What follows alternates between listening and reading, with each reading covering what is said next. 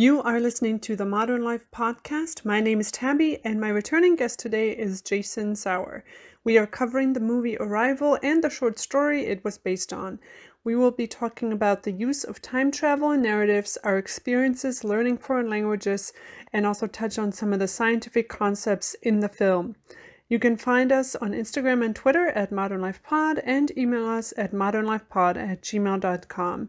You can find Jason on Instagram and Twitter at Jason R. Sauer, and I want to thank him again for being on the show.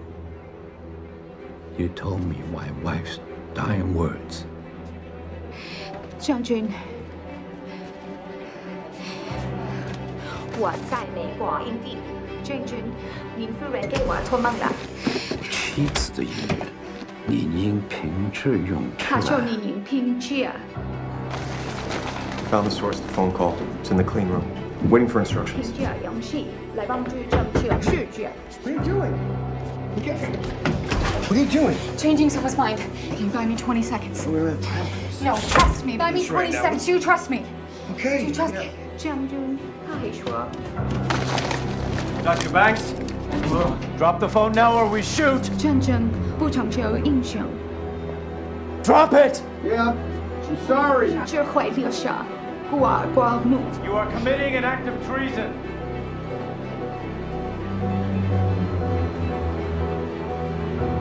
Yes. Drop it! It's done. I'm done.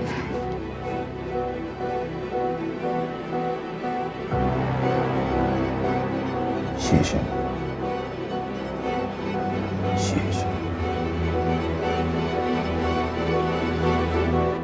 Alrighty, welcome back to the Modern Life podcast. I have Jason here with me. How are you doing today, Jason? Oh, doing well. You know, I got some extra coffee in me due to our time zone snafu, so I'm pretty awake. Yes, Arizona does not do daylight savings time, which is the right decision. Truly a progressive state that rivals California in every way. But Jason, what is your modern thought today? I'm probably like most of the country right now in that I keep thinking about Andrew Cuomo and like the pressure for him to step down. Specifically, I'm kind of entranced by his really incredibly awkward and painful advances on people, which are totally inappropriate, but beyond that, also just make it seem like this guy has never actually dated anyone. Wait, I don't know anything about this. You have to enlighten me. Oh, man. So you remember like when the correspondence with like Trump, or not, I think it was actually just Trump reporting on it, where he was like asking women if they wanted to go like furniture shopping, and that was like his pickup line? No, I missed that.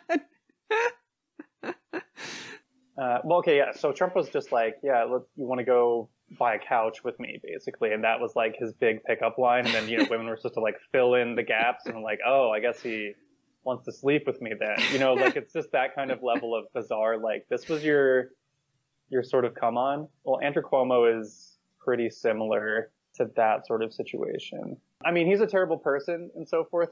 And I hope he resigns, mostly for the fact that he covered up the like thousands of deaths in nursing homes and then wrote a book about how good he was at handling the COVID crisis. I didn't know he wrote a book. Oh, yeah. He wrote a book that was published over the summer. Do we know if he actually like sat down and wrote it or he got some ghostwriter to... I mean, this is always the question with any politician writing a book. I haven't actually looked into whether or not it was like heavily ghost written or anything like that. But yeah, it was called American Crisis, Leadership Lessons, and the COVID-19 pandemic.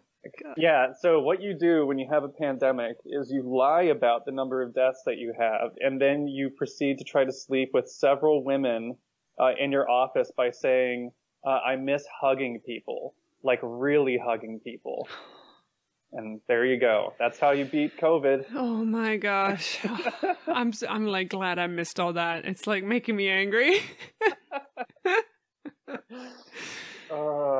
Yeah. Wow. Yeah, I mean, again, his like move is talking to women about missing hugs. And it's like, have you ever spoken to a woman? Like, I don't understand like how this ever worked for you, other than just the fact that you've like accumulated power and like maybe people are vaguely attracted to that. But you know, like if I was a nobody like me, if I were to talk to a woman about how much I miss hugging, I don't think that would get me very far. No. Well, it works for this guy. My modern thought is also kind of about politics. Within the last year, 2020, during the election cycle, and then also during the white supremacist riots on the Capitol, I heard this phrase a lot, like in the news, from politicians, from from like educated people, that they kept saying like, America's the greatest democracy, it's under attack. I just kept hearing this greatest democracy phrase over and over again. And after a while, it kind of, like a few warning bells started going off. First off, because like Americans are very like culturally comfortable with declaring themselves just the best. Like that, you know, that'll always be a little bit of a yeah.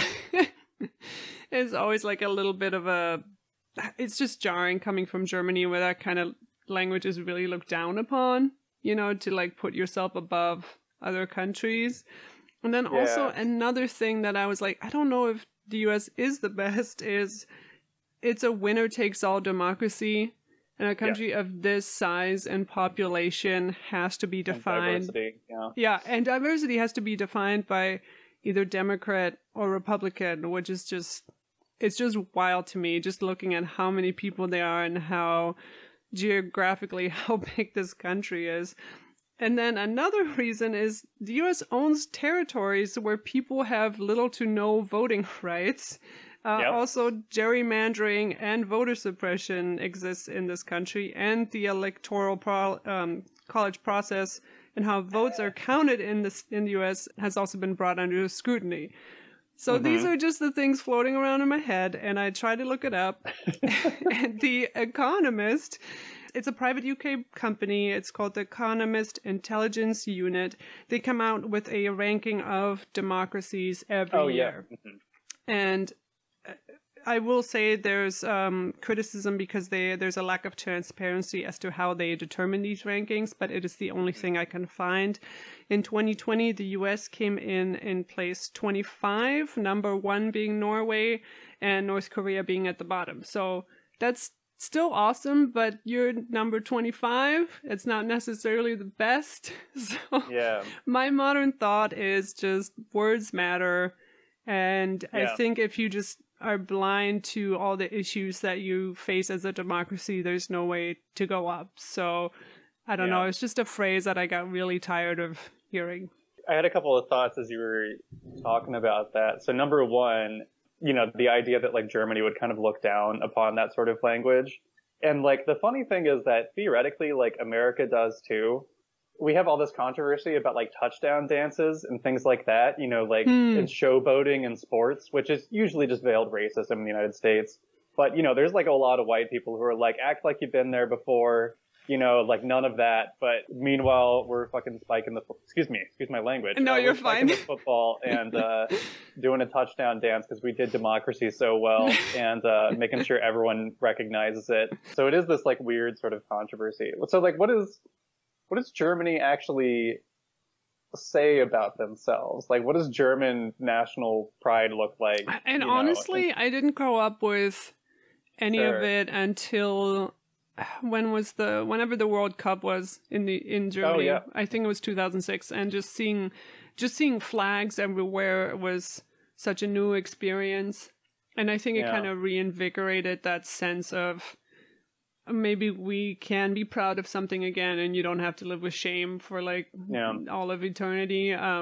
Not that it's not important to know your own history, but just when I came here, people would say these phrases all the time of like, oh, America's the best country. And like, if you said something like that in Germany, I think people would be pretty shocked, at least when I was growing up. So it is just a different culture. And I'm not saying that there's necessarily like a nationalistic idealism behind that. I don't think people are trying to be, you know, evil or malevolent when they say these kinds of phrases, but I think it's still just important to be aware of what you're saying, I guess. But Yeah.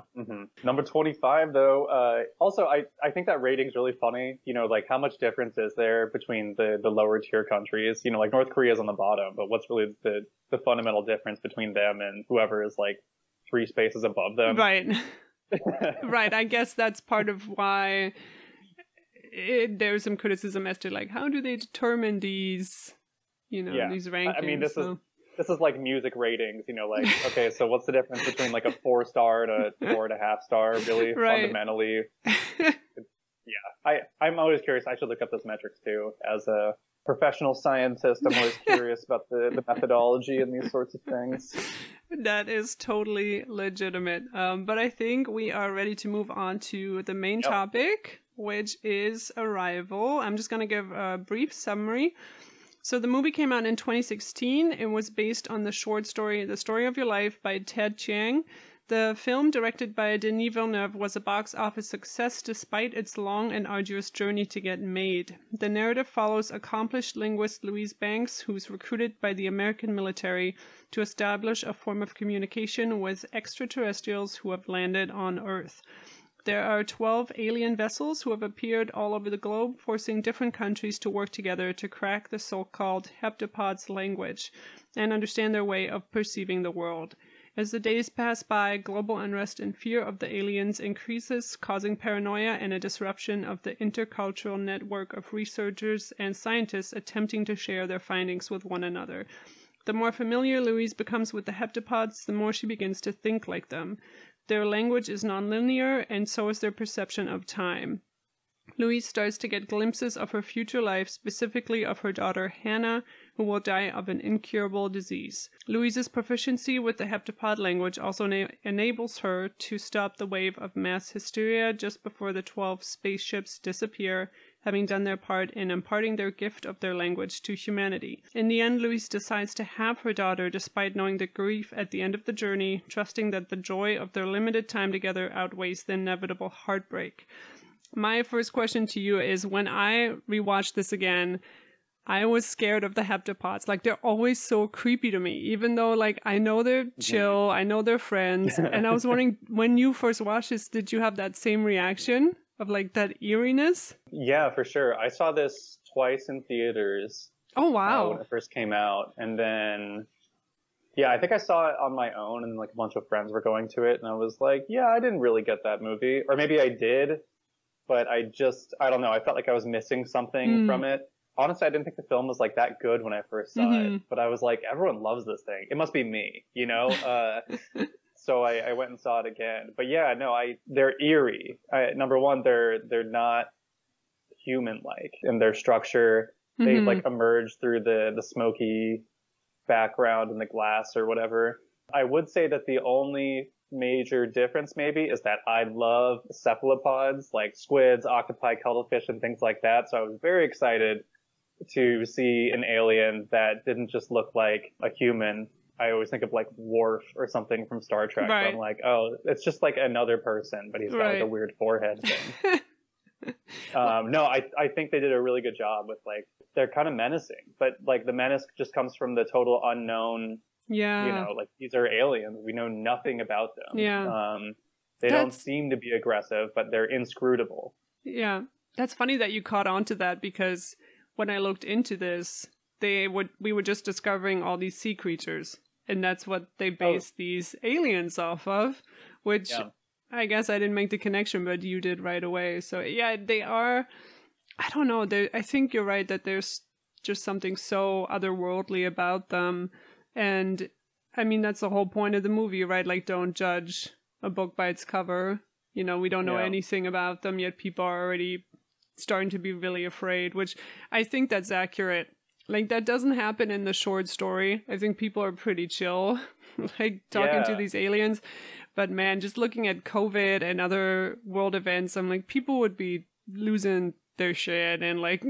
And I think it's very much a reflection of, they're projecting like our nature onto the aliens, you know, like why would we go visit another planet? It's not because we would just be like generally curious. It's because we're hungry for resources. So we automatically assume that that's the motivation for for everything else in the universe, or certainly a very likely potential motivation, because that's the lens through which we view space travel. That's interesting that you bring that up, because that was an early draft of the script, apparently, because they had to find a reason for the aliens to be there for the movie, which that isn't really a thing in the short story.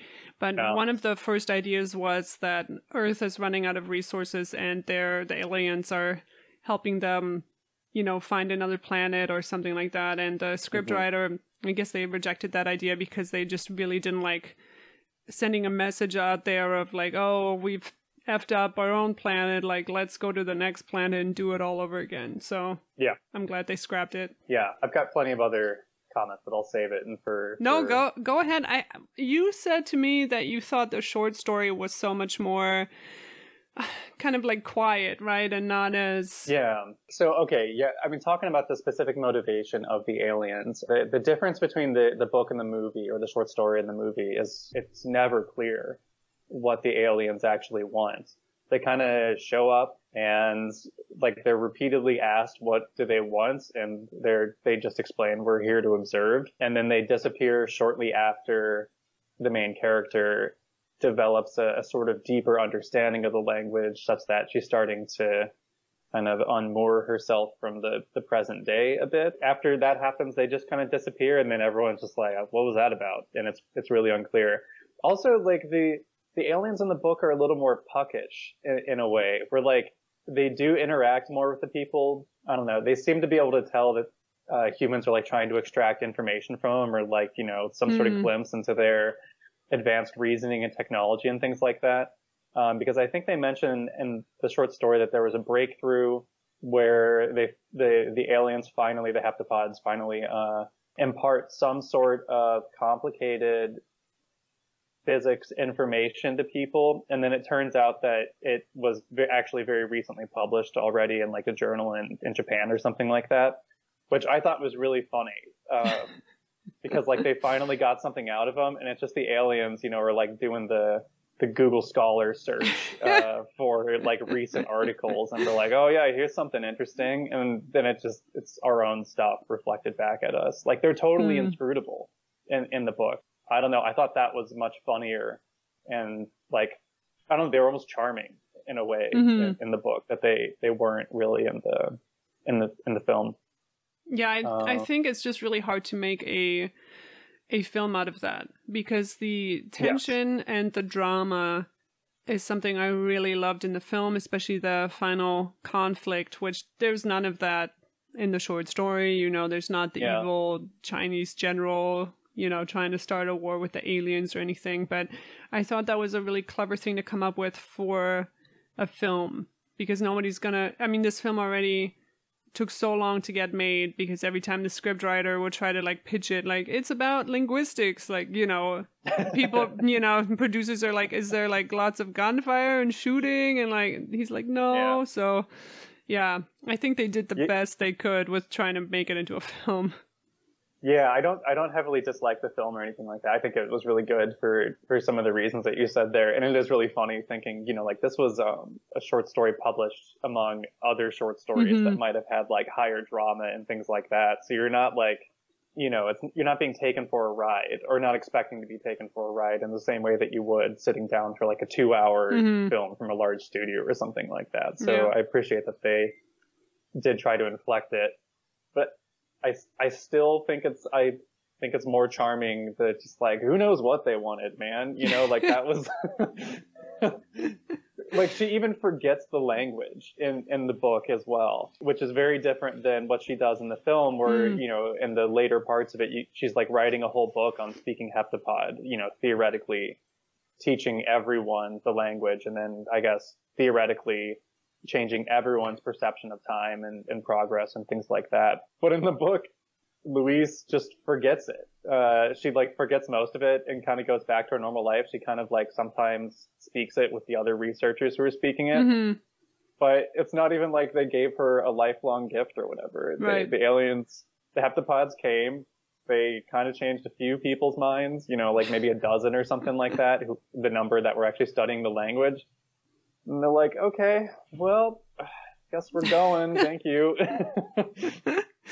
I think the short story is also written so brilliantly, the way it switches back and forth between experiences Louise has in the future with her daughter and her present work with the aliens. Same as in the movie, there's that moment of the zero-sum game where as a reader you're kind of seeing things actually collide. And I thought that was another really great change that worked in the short story but maybe not in the movie, is the fact that it's a mystery to you who this daughter is, who this child is. Like, you think this is something that happened in the past, you think Louise is dealing with all this grief, and then you find out later on, like, oh no, these are glimpses into the future.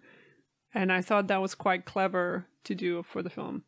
I think this is part of the reason why I watched it twice in the first place, was I had a really difficult time kind of understanding the film edits, or I don't know, like they just didn't sit as well with me. But like after reading the book and seeing it in text, I don't know, maybe I'm just not a very good visual processor or something like that. But, you know, reading the text, then going back and watching the movie was like so much more coherent to me, and probably would have been like a very different experience the first time I watched it. So I really wonder how other people perceive this, like if they just had the movie and no other context for it. Because for me, it was like disorienting, and I didn't like, I don't know. It was very strange. But like going back and watching, I think it was really cool. It is like much more of a mystery where it's just like, where are these visions? Like you go through most of the movie assuming that she's remembering a child that she had in the past before the start of the film, or before the start of the heptapod events anyway. And so I thought that was like a really good element as well. Like it's a puzzle within a puzzle as you're watching the film, because you start getting hints that this might not be something in the past. Yeah, I would agree. I think it was like good storytelling, especially once I had, you know, my brain wrapped around it. But I even remember even the first time watching it, I was like, no, that was awesome. That was really good. Yeah, that was my experience with it when I first watched it. Like when the twist comes of her saying, "Who's this kid?" It totally worked on me. I was like, what? Like I was getting confused, but I wasn't putting the pieces together, especially when she says like that her husband was a scientist, and you see her getting closer to Jeremy Renner, and I'm like, so does she only date scientists? Like, this is weird. Like, yeah, but right. you know, but then you kind of start to figure it out. Another quick comment regarding Jeremy Renner's character, or the difference between, oh my gosh, I've totally blanked on his name, but the physicist that Jeremy Renner plays in the film. Is it Gary or Ian? In the book. Yeah. Ian, yeah. I love how in the short story that Ian is kind of insufferable from a linguistic standpoint, because he uses the term highly weird or something to describe, you know, which is a disgusting term. And a complete abuse of the English language. And like she notes it, or the author notes it as, you know, being something that kind of like sticks in the linguist's mind. And I thought that was kind of a funny thing. Because like in the book, I was like, there's no way a linguist is going to end up with someone who says highly weird and thinks, you know, it's like a doctorate of like language ends up dating like a Reddit poster or something like that. It's just like, and then, you know, he ends up being charming enough for her to be like, fine, I'll date a Redditor. That's cool.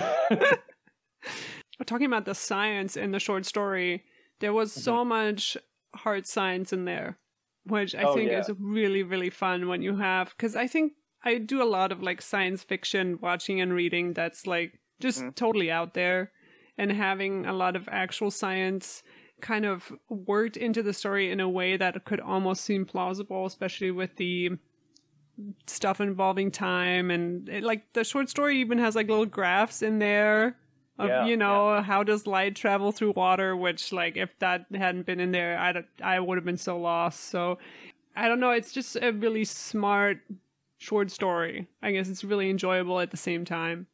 I don't know if I've mentioned this on the show before, but I do have a Bachelor of Science in Physics. I am not good at physics, though. That's why I don't do that professionally now. So this was like touching on principles that we definitely had discussed over the course of that degree, which at the time, like the math was too difficult, or I just wasn't in the right place for it. where I was just like, I gotta go. I cannot do this for the rest of my life. So I kind of appreciate some amount of like physics and science in fictional stories, because like I feel like the understanding is kind of advanced, like even beyond what we understood when I was getting my undergrad over a decade ago now. Interesting. Wow. And so like kind of getting the cultural understanding of physics instead of just like the straight mathematical sort of understanding. So I really appreciated that. And I went back and actually looked this up. I don't think they really touch on this much in the movie, but it's like a really critical sort of conception of like how the aliens think. And I guess it was also majorly influential on Ted Chiang's, quick note. I learned a good chunk of Mandarin because I lived in China for a year, and I cannot figure out, I think he would pronounce his name Ted Chiang and not Ted Chiang. And I think it's because of prefacing Ong with Chi kind of changes it to Chiang, but I don't know. But a major irritating point in the film was referring to the Chinese leader as General Shang, because that sound does not exist in Chinese. It would be General Shang. And I was like, come on, man. Like, there's one Chinese guy and everyone's like, Shang. And I wanted him to say his own name. He's like, yes, I'm General Shang, or something like that. Because I just wanted them to have, I wanted them to really be like, oh no, it's authentically Shang. They would never call him that. Sorry. Anyway, so like I guess the basic principle here is, with the light diagrams, it's kind of the discussion of how light travels the most time efficient path, I think is maybe how I would summarize it. So, you can get from point A to point B, even just walking, just thinking about that. You can get from point A to point B by just going in a straight line, or you can do like go up a block and then come back down a block or something like that. And to get to point B, there's infinite pathways to getting to point B. But in all cases, light would choose quotations around choose, light would travel the path that is the most efficient. And so they kind of get into the idea of light has to know its destination in order to select its path, which is kind of an old understanding of it. Like choosing or selecting is not really something that is actually happening. And actually the physics are like much more complicated, but it was like a useful tool in sort of thinking about, or in sort of conceptualizing how like the aliens think and how the language works and things like that. So I spent some time like actually going through the physics in terms of the Wikipedia pages to see, I'm like, okay, so obviously it can't choose, but what is actually happening there? And it is too complicated for me to relate in this podcast. Also, I probably couldn't do it with any sort of real accuracy without some further work. But that's interesting that something like this science fiction short story made you look that up, because I had the exact same experience, because I used to be kind of into linguistics as like a hobby, nothing serious, but a lot of the terms used in the short story, I would, look them up, like what does glottographic mean again? Like what is a language-based writing versus an idea-based writing? Because I did learn this all at one point. And actually going back to what you said about Chinese and Mandarin, I saw somebody, I think it was a review online, but somebody mentioned that they thought it was really strange that the Chinese wouldn't have figured out the language first, because their language is or their writing system is pictorial and conveys ideas instead of conveying the alphabet like English does. That was a really interesting point, just in the way that you read, because from all the Japanese that I've now forgotten too, like reading in Japanese was so fast, because you're not reading the alphabet, you're just looking at pictures basically. So reading a sentence in Japanese would take me like half the time than it would reading something in English. And just remembering back to that, I was like, oh, that would make more sense that, those types of cultures maybe figured it out a little bit sooner than Louise. Yeah. Number one, I'm glad you mentioned that with Japanese, because that was my experience too, when I was learning it, where I was just like, I took it for a year and a half in college, I think, and then studied abroad in Tokyo at one point. It's weird how your brain really starts reading it like much faster. And, like if you say that out loud to someone who doesn't like speak Japanese, it sounds like a weird flex Right. that you're doing. Like, yeah, I can read Japanese like faster than I can read English. You know, like just get out of here. Right. Don't come at me with that stuff. But it's true. It's weird. And because of the way like Japanese is written, so my favorite example of this is the symbols used for email, because it's a combination of 3 that if you read them individually, you would be like, what is happening? So email is the combination of the words electric, child, and male. So electric and child together mean electron. And so there's like 3 ways to read email, basically. There's electric child male, there's electron male, and then there's email, you know, like when you combine all 3. Mm-hmm. So when you read Japanese, you have to like pair symbols together in order to like actually understand the meaning. And it sounds like that would be a much more difficult process than it actually ends up being when you've reached some degree of fluency. And I never approached anything like, you know, total fluency. Like you really do kind of start flying on that. It became so much easier once we started getting into the kanji. And I was always so intimidated by it. Like, oh my God, we're going to learn all these thousands of characters. And my level, we only made it to like 200 characters. That's like all I knew. But still already. And then there's that weird thing that happens where you might see a character, you know exactly what it means, but you might not know how to pronounce it. Because your brain hasn't made the, you know, like I know what this means and I can tell you in English, but like I don't remember what the sound is for that symbol, which is fascinating. Yeah, which totally wouldn't exist in a language like this. Where it's or, alphabet, you know, even in hiragana or katakana, which are entirely like phonetic alphabets, symbols. I mean, the post that you read about, like, it's strange that, like, China and Japan, or, you know, specifically China, I guess, wouldn't have figured it out sooner. It's funny because also when I was watching the movie, I was like, the weird and sudden aggressive reaction by China to, like, immediately launch into war, I was like, I think in reality they would be like, oh, no, we got it. Like, you know, just like, no, we understand the language and all that. We figured it out way before all you dum-dums. Like, yeah. I don't know. I just thought that was like a really funny and sort of strange thing. Well, that was something that I don't know if it worked or it came across, because listening to a bunch of interviews with the screenwriter, I mean, the whole movie is about miscommunication and not understanding other people. And he wanted it to be like, how do our preconceptions of our cultures on Earth, not even just the aliens, you know, influence how we see them making decisions?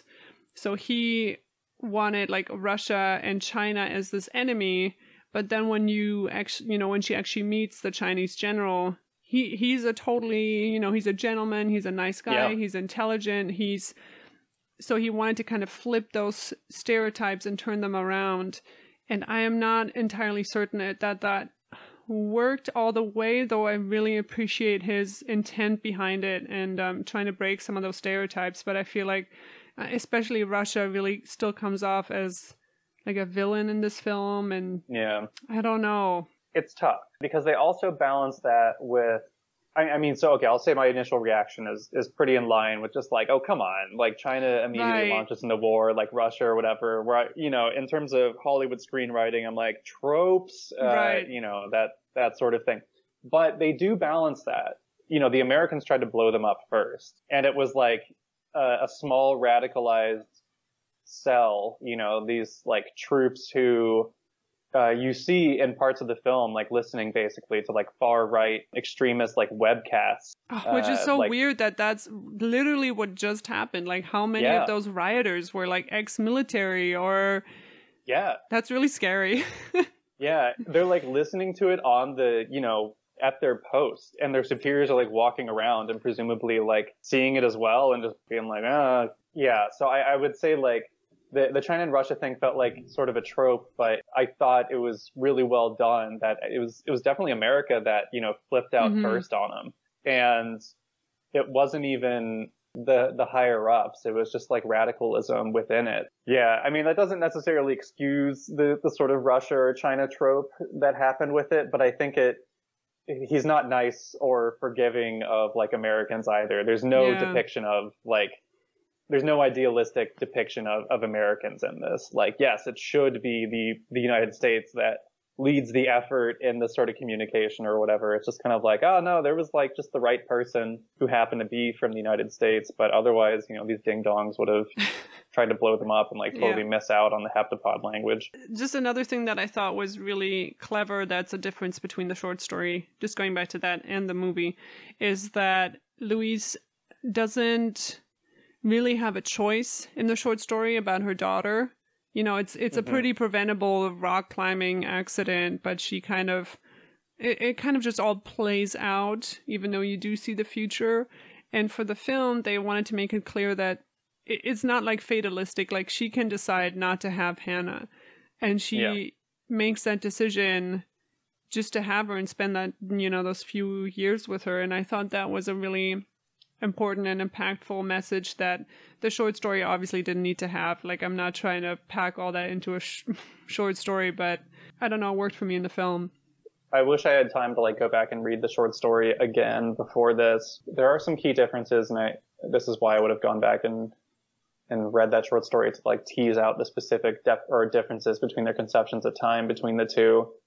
But I don't know, I kind of thought it was relatively similar, because I think like when Louise figures out or starts kind of getting this non-linear vision of time, I think they talk about her, like, you can see the future and, like, do you do anything to effectively change it, or do you delight in it, appreciate it as it's happening? It's tough to figure out what their real take is on determinism is. Like, it's kind of like, well, what if you did know the future? Like, would you really want to rob yourself of all the joy and the experiences that you had with like your daughter, regardless of whether or not she dies young, or for that matter, her experiences with the world? Would you really want to deny her that joy, or the world the joy of like having your daughter in it?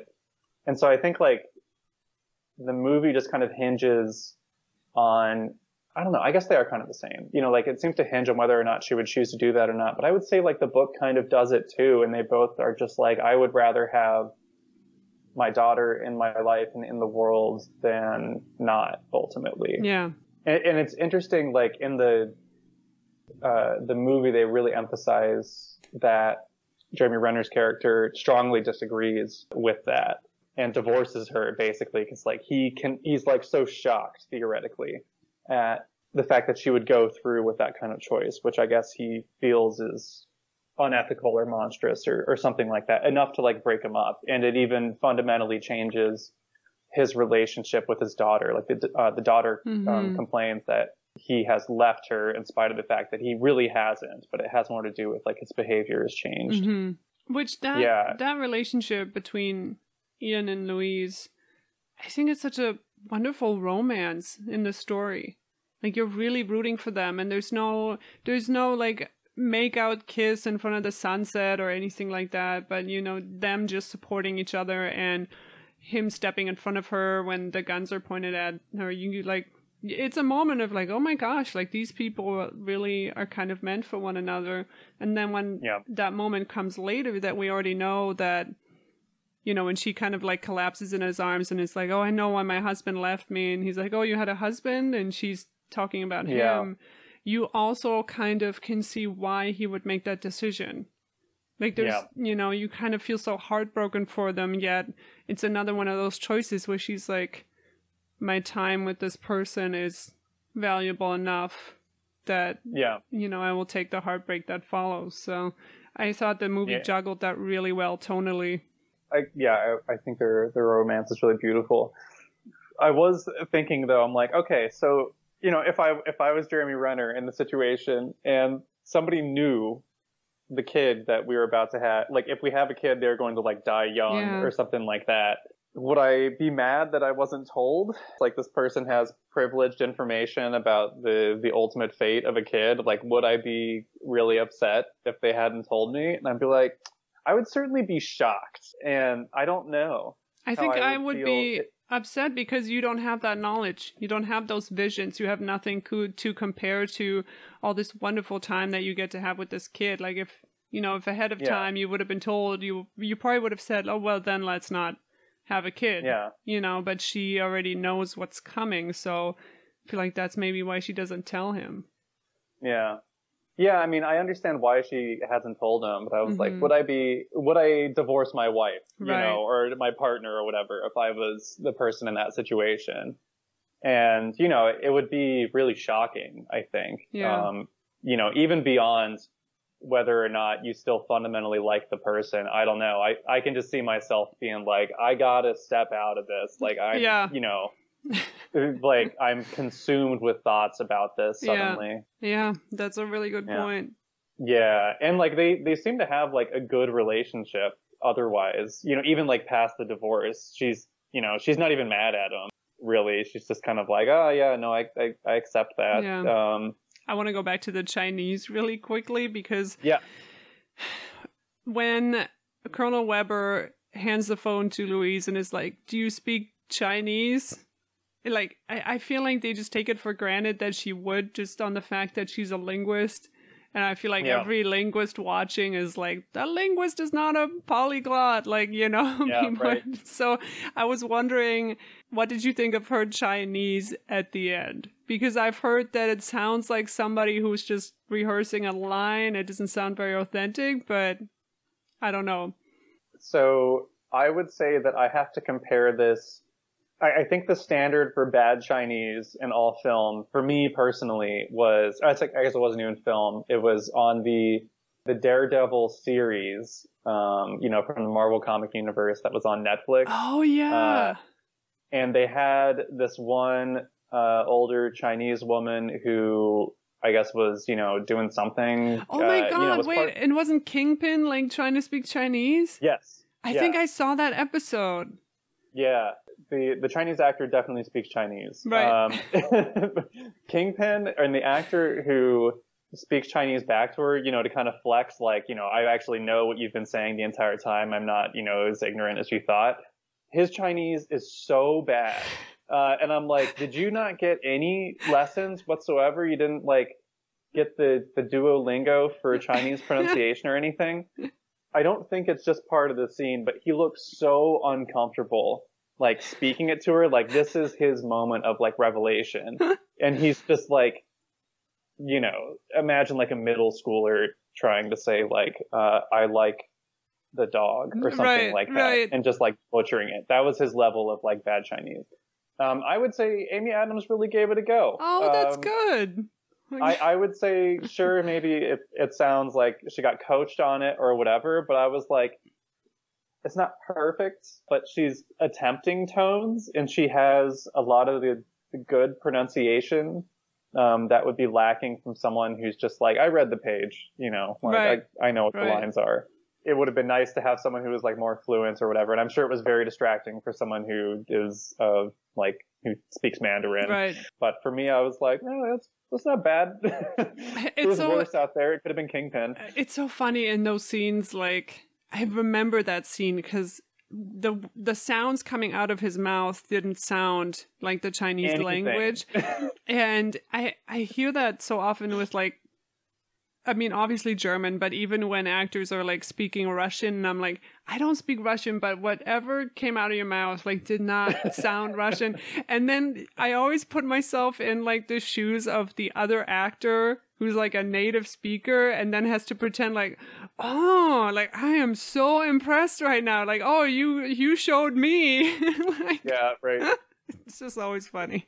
No, I was like, they don't even show, so in Daredevil when Kingpin is speaking Chinese, I don't think they even show the Chinese actor's face in the same scene. Maybe she couldn't do it. She's like, I can't. And I was like, I'm sure he was just like profusely apologetic for just like, look, I am so sorry for what's about to happen or whatever. But yeah, it's so funny thinking about like being that other actor. Right. And being like, yes, we are carrying a competent conversation right now. I'm not just queuing up, you know, my speech based on when you've stopped talking. Right, or, right. You know. Oh, that's so true. I also really love the decision not to subtitle the Chinese. So apparently this was kind of a point of frustration for the screenwriter because in the script it just said like she speaks in Chinese. And then they call him up and is like, they're like, we have the person here who's going to teach, the actress Chinese, like, we need to know what it says. And then the scriptwriter came up with that line of, war doesn't have winners, only widows. And he's like, I came up with that, and now you didn't even subtitle it. Like, nobody knows what I came up with. But then in the interview, he was like, but it was in the end the right choice because what she's saying really isn't important. It's not relevant to the film. And I don't think I would have done that. I think I would have just subtitled it, not thinking about it. And I thought it was a really great decision not to do that. That does change, the sort of conception about it. And yeah, because I mean, like, that, so she calls the Chinese general, General Shang. Ugh. And I mean, it even sounds incredibly English saying it like, that long A just doesn't. Anyway, she's calling him and reciting to him the words of his dead wife, the last things that she told him. So, I mean, it really is more about, like, what's happening in the conversation. I guess it wouldn't necessarily be critical to know that sort of language. That is an interesting point, and I guess it makes sense in terms of the decision. I would say, though, that, like, after that point, where she's at the party in the future, after he explains that and tells her the words that his dead wife, or his dying wife spoke to him, he continues speaking Chinese afterward. And all he's saying is just, thank you. He's going, shit. Mm-hmm. And, that's all I caught. I'm like, I know what thank you is. Go me. Yeah, but they still caption it. So they don't caption it at all in the film, but like I had the subtitles on and it just says speaking Chinese. Just like, interesting. Come on, man. He's just saying thank you. It's not even unintelligible. That's funny. Yeah, the linguist thing is a funny point as well. We're just like, oh yeah, no, she probably speaks Chinese. She loves language. Right. It's like, that's not how that works. When in reality, it's like calling up a historian who wrote a book about the Napoleonic Wars or something and be like, what do you have on Russia under Tsar Nicholas? And it's like, I mean, like a bit. Kind of more focused on this other thing. Right. Yeah, that might not have been a very good comparison. In my head, I was like, shoot, did Tsar Nicholas overlap with Napoleon? I don't know. I'm not a historian, man. Well, the other thing about language in the movie is that quote that they have where Ian is reading from her paper or her book, and it says, language is the first weapon drawn in a conflict. That is a great line. Like, it's just so fantastic. Like, it's so true. And also, it kind of shows how he's a little bit prickly, because then he's like, well, you're wrong about that. Like, it shows his personality through trying to kind of be a little bit arrogant, but it's a great place to put your characters, especially because they're in this helicopter. I don't know if she's ever been in a helicopter. She doesn't know what the headphones are. Like, this dude is just, ranting at her about her book, and her ability to still be calm through all that and kind of go along with the flow is part of what makes her a really great character, I think. Yeah, and that was a really good line. Those moments or like Amy Adams is like slowly kind of asserting herself and kind of establishing like, no, the work I do is actually like completely critical to all of this, like just as much as all this military preparation, more than the military preparation, because you're projecting things in the first place without really understanding intent or establishing any sort of communication. Yeah, that's like one of the many good character moments where this person who has, she's like lowest on the totem pole, they're just like, we just need to be able to make a phone call, which is a very basic sort of thing to do. And she's like, number one, it's really complicated to be able to communicate. And number two, like, this actually takes precedence over all of your stuff. And like Jeremy Renner or his character rather, Ian, tries to pull the sly line of like, actually the universal form of communication is science. And I was like, that's kind of preposterous even among physicists probably. Like, I'm sure there's some people who would think, like we launched equations. I forget which ones we engraved on the golden disc or whatever that we sent with the Voyager. So there's like some conception of like, well, we may not have common languages, but we probably have common mathematical conceptions or things like that. So to kind of like prove that there's intelligent life, we will demonstrate this like basic like principle in physics in a language that is probably easy to decipher by any other civilization that has sort of a language. But even then, it presumes that the other civilization is capable of language. Logically, you should already be kind of elevating language above other things and not assuming that it's actually math. But whatever. Jeremy Renner's character is a douchebag in the book, and he's kind of a douchebag in the film too in other interesting ways. But in the book, he gets more like humbled over time, where he's like he's trying to learn heptapod, and then later on admits like, yeah, I've totally given up on that. Right. That's way too complicated. But I think also in the film, like the second thing he does is like throw up in a garbage can, you know, and there's he's the one who vomits. There could have been a version of this film where he's just like the manly man, you know, throughout, like the action hero, blah, blah, you know, so yeah, I like that they didn't go with that. I had a question about the room that they came up with for the aliens, which I think is cool for a film. You know, because in the short story, the aliens are not actually on Earth. They're just like communicating through them through radio or whatever. But then they had constructed this whole room where they have to jump up, but then it goes sideways and they're in this, like you said, smoking room with the aliens. And when they first get in there, somebody looks on their watch or radio or something, and it's getting all scrambled and no signal is going through. But then later on, they're like recording everything and communicating with the people like in the tents further away. And somebody even says like, oh, are you getting us? And the person, you know, operating the radio is like, yes, I'm recording all this. It's uploading to Basecamp, blah, blah, blah. So was that something the aliens just disabled the first time they were there? Or are there like different... This is like a totally random, like... doesn't have anything to do with the plot, but I was just confused as to when they were in that room and when they were cut off from other communication when they were not. I don't know. Yeah, I think I totally missed any sort of complications with that. I mean, that whole room is just like, it's strange in general. I think they do a lot to kind of add the disorienting effect of it. That wasn't really there in the book. Right. Did that work for you? Did you like how kind of like weird it was and like... I did. I really liked their presentation of the aliens and like, you know, behind the glass with all the smoke in it and things like that. I thought that was really well done in terms of like just kind of adding to, I mean, they have to stand at a distance too, because they, you know, they don't know anything about like the levels of radiation that are in there. Like everything is potentially dangerous to them, and like even the gravity is like different in there, and they have to like physically reorient themselves to even like go see them in the first place. So I generally thought like that added to the real foreboding sort of sense, or just like the spookiness of all of it. And also the fact that she takes off her suit, it's like a big moment. I remember, especially the first time I watched it, like you're kind of like, what is she doing? And that you wouldn't have had that maybe without the weird room and setting the, you know, stage for it.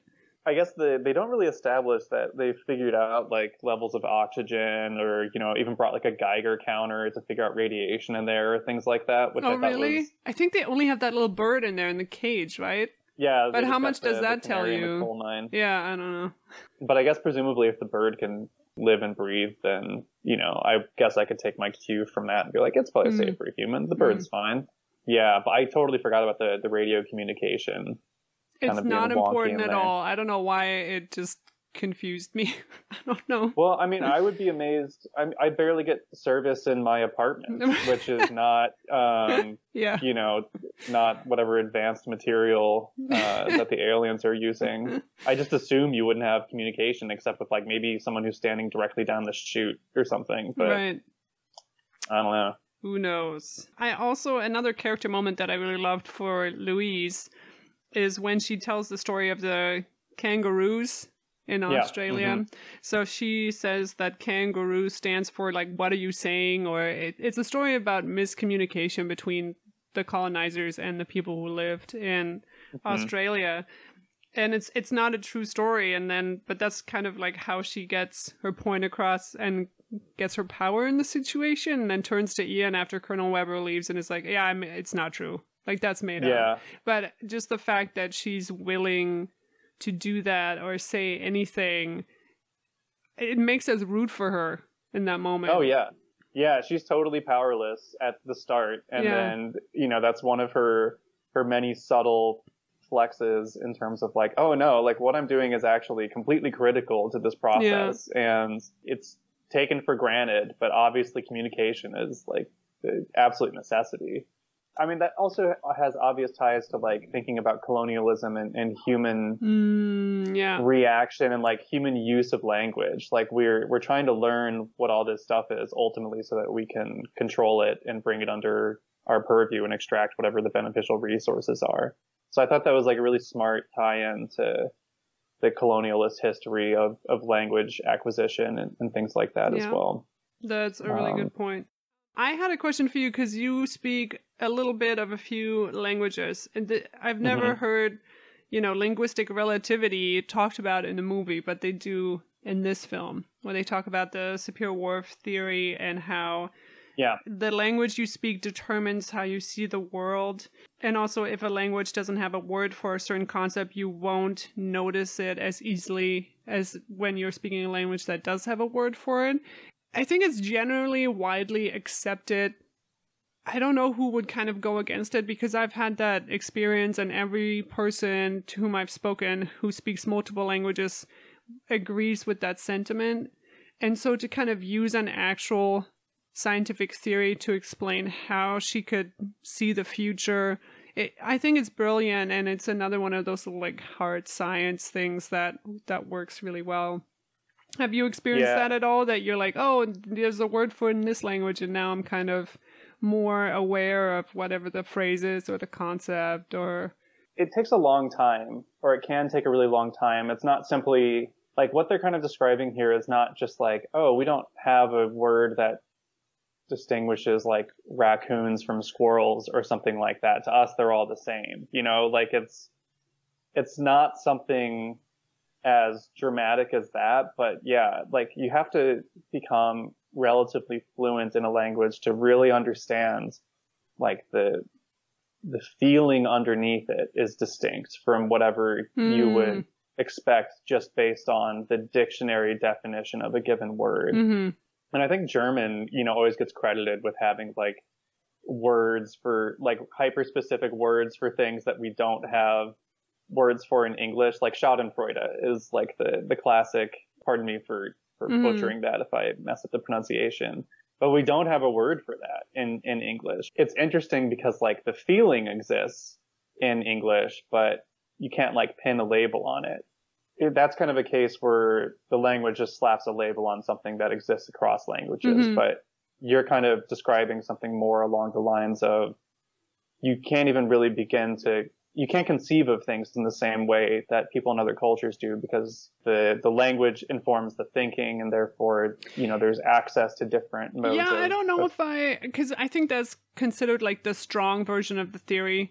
That's something like if you've read 1984, like the Newspeak, the language that they invent in it to stop people from thinking of words like freedom and stuff like that.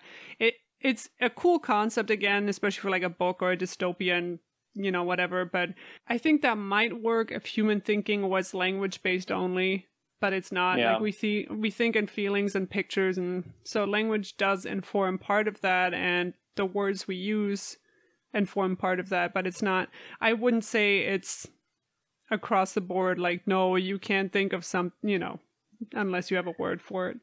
I guess kind of an analog to that, have you ever listened to the Radiolab episode about colors? I think so.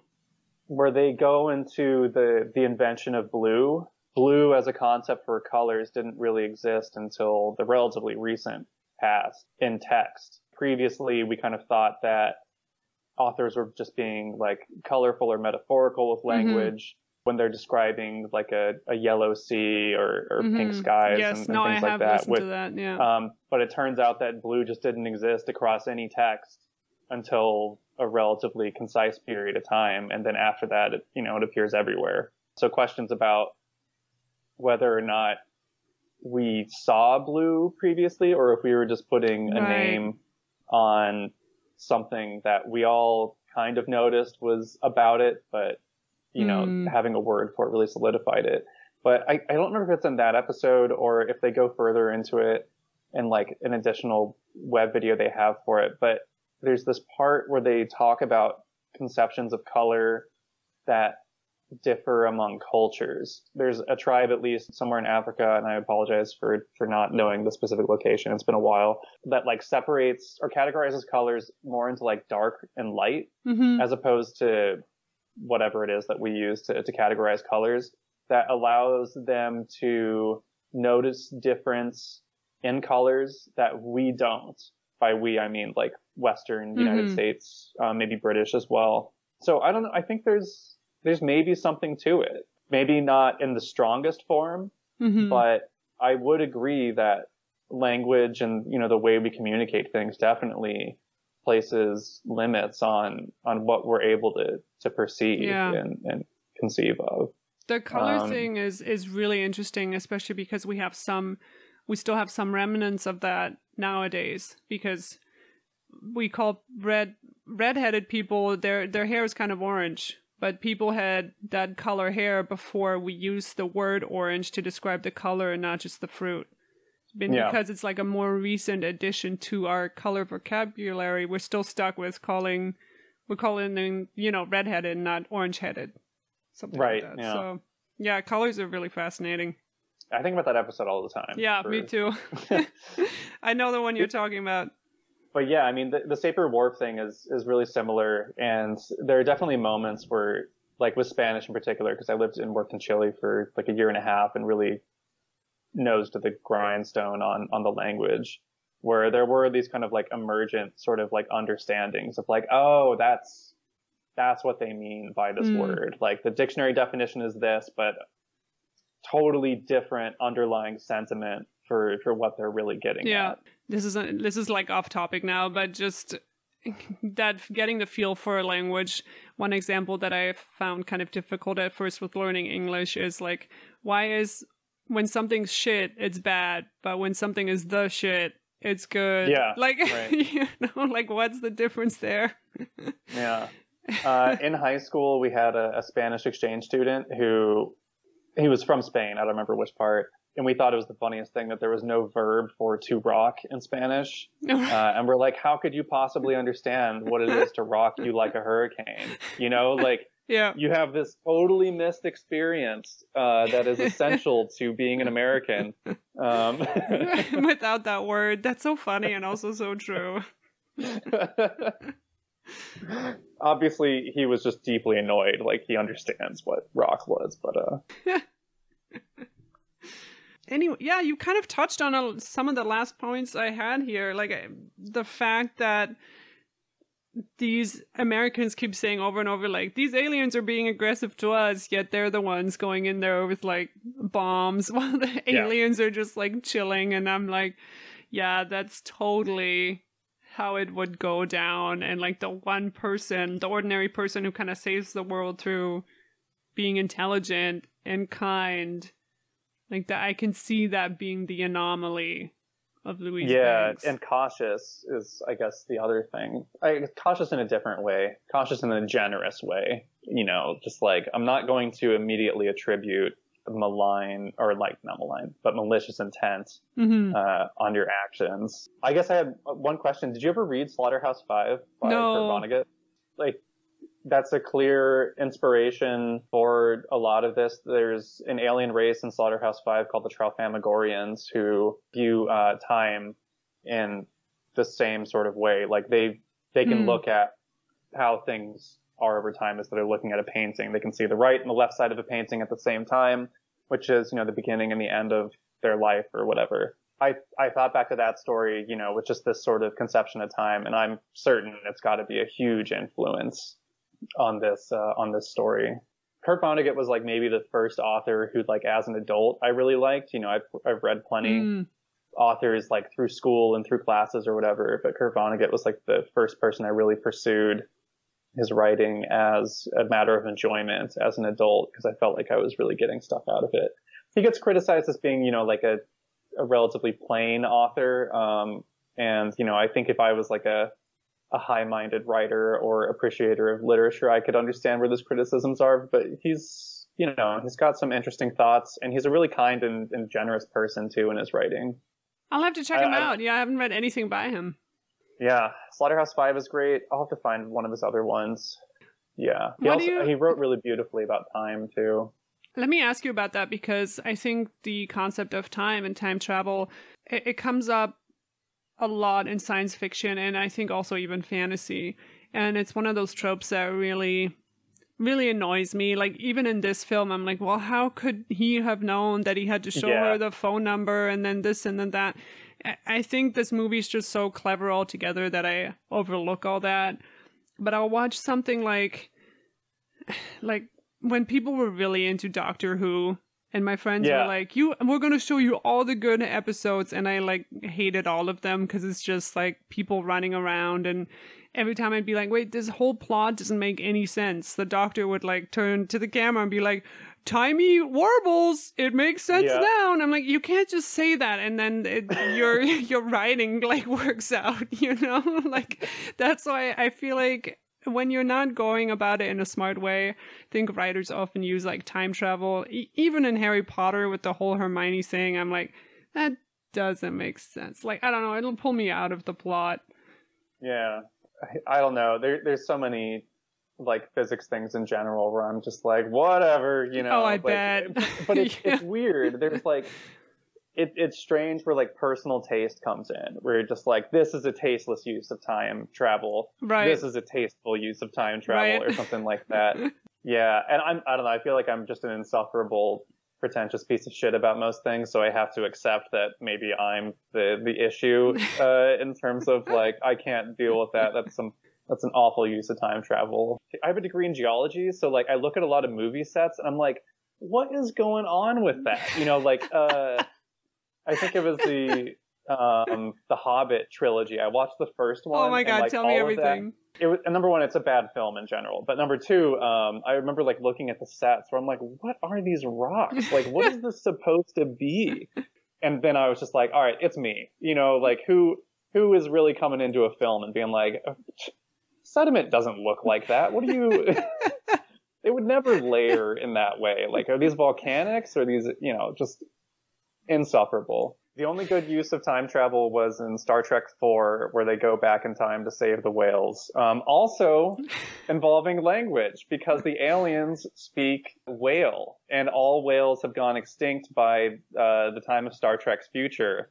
So they have to go back to like the early 1980s or something like that and go pinch a whale from I barely an aquarium remember that. or a zoo or something. Well, but that was like a big hot button topic back in the day, like when we were growing up. Like, save the whales are going extinct. Yeah, they're still not doing great, but yeah, no. But did you have anything else, any last thoughts on this film? No, I mean, I thought the film was good. I would definitely recommend reading the short story. It's like, 60 pages or something? It's so quick, yeah. It's a quick read. And I think seeing the film, I expected it to be much longer, but it was fast and it was really touching.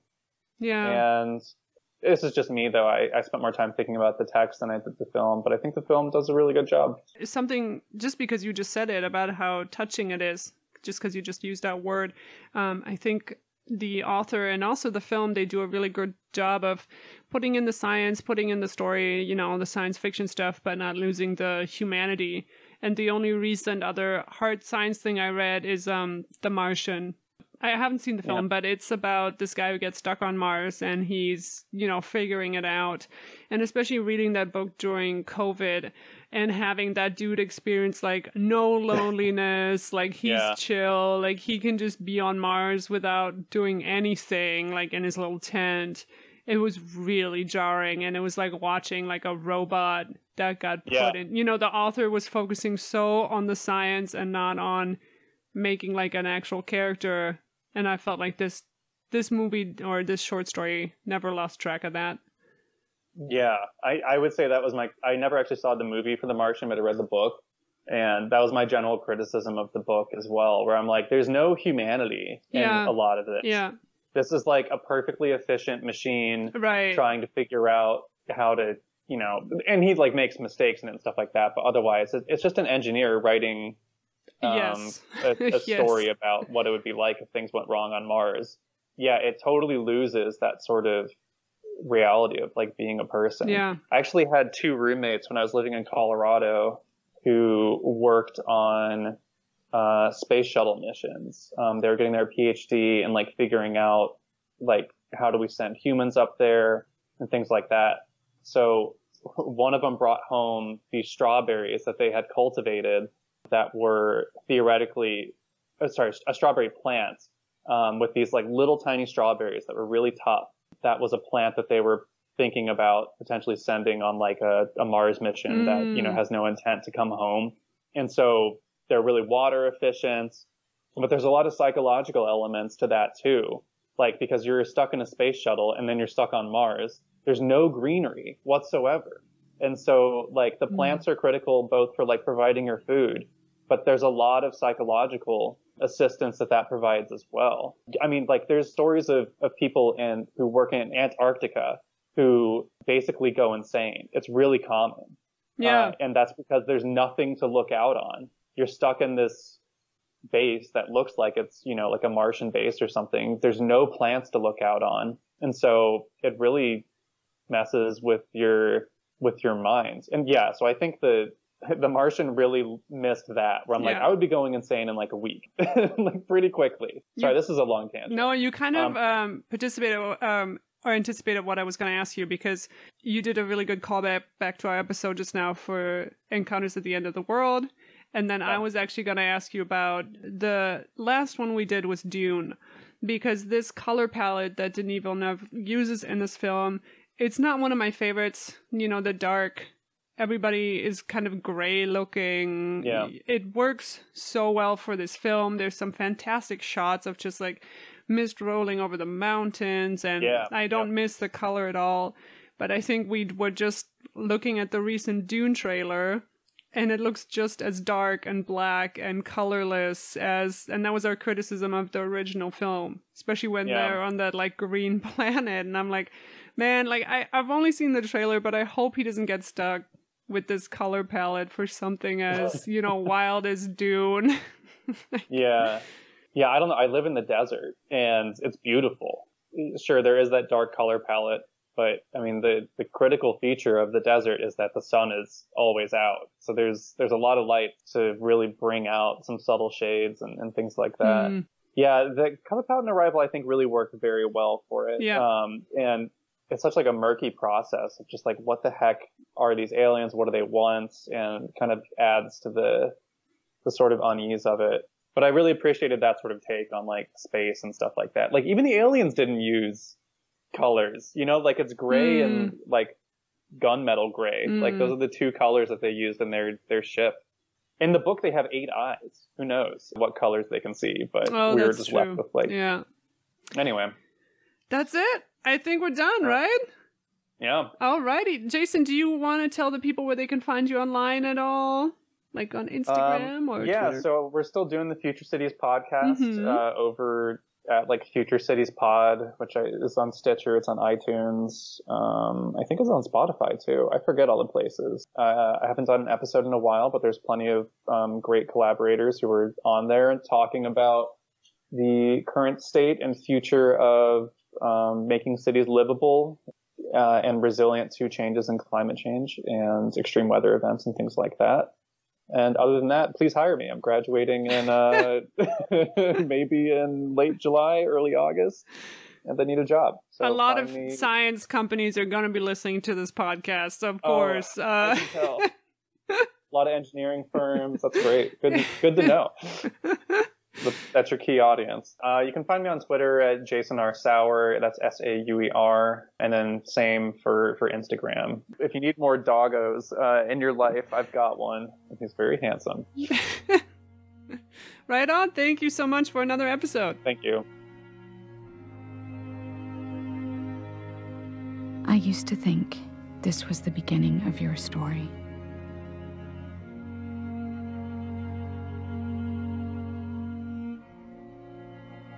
Memory is a strange thing.